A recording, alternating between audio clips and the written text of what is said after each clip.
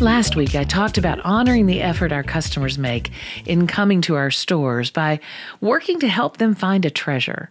And today, I want to build on that and talk about 3 gifts that we give as independent bookstores that just can't be replicated in a formula.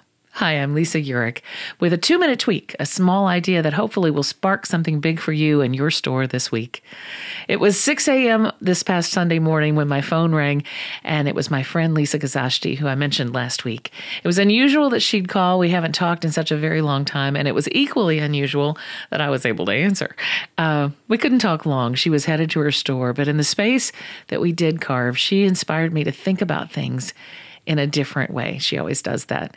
Brookline Booksmith just had a great year. They've expanded. They're living out their intentions of creating a highly curated space of deep invitation. And as she talked about what they're doing, I learned something. Or maybe I relearned it. It seemed like something that was just felt right.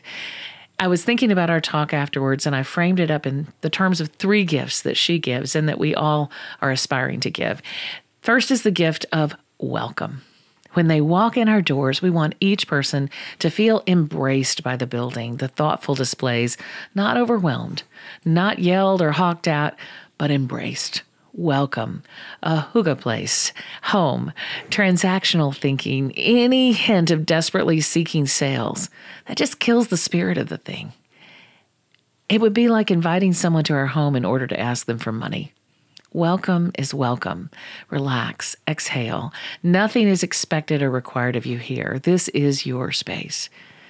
The second gift is that of thoughtful curation. Now, we all know this, but there's a way of putting things together that just feels extra nice.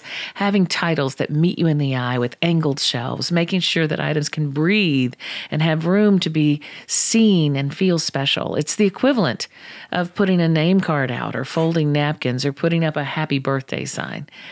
Good curation and merchandising is the gift of deeper invitation. The gift of belonging. And the things we curate, those are gifts too. Opportunities to see and touch books that inspire our dreams. Art books, culinary books, treatises, collectible classics. And the third gift is the gift of ourselves. Our presence in the space without overwhelming it or them. Finding the right way to help our guests and customers feel at home, engaged in conversation that is inspiring and fun with us or left alone to read and discover. We are the secret sauce, our presence and invitation in the store. The store needs to feel like the people who work there, and every person who works in the store is part of it, like a family DNA strand. I love our shelving and fixtures. They're beautiful bones for thoughtful spaces, and I especially love when our fixtures are paired with these 3 important gifts: the gift of welcome, the gift of deeply thoughtful curation, and the gift of ourselves. We're not about transactions, but about trusting that doing things deeply and purposefully creates this gift to our community that is sustainable. And that's a thoughtful tweak for you this day. And the first in my list of 23 good things for this year. Infuse your store with these gifts, and especially with you.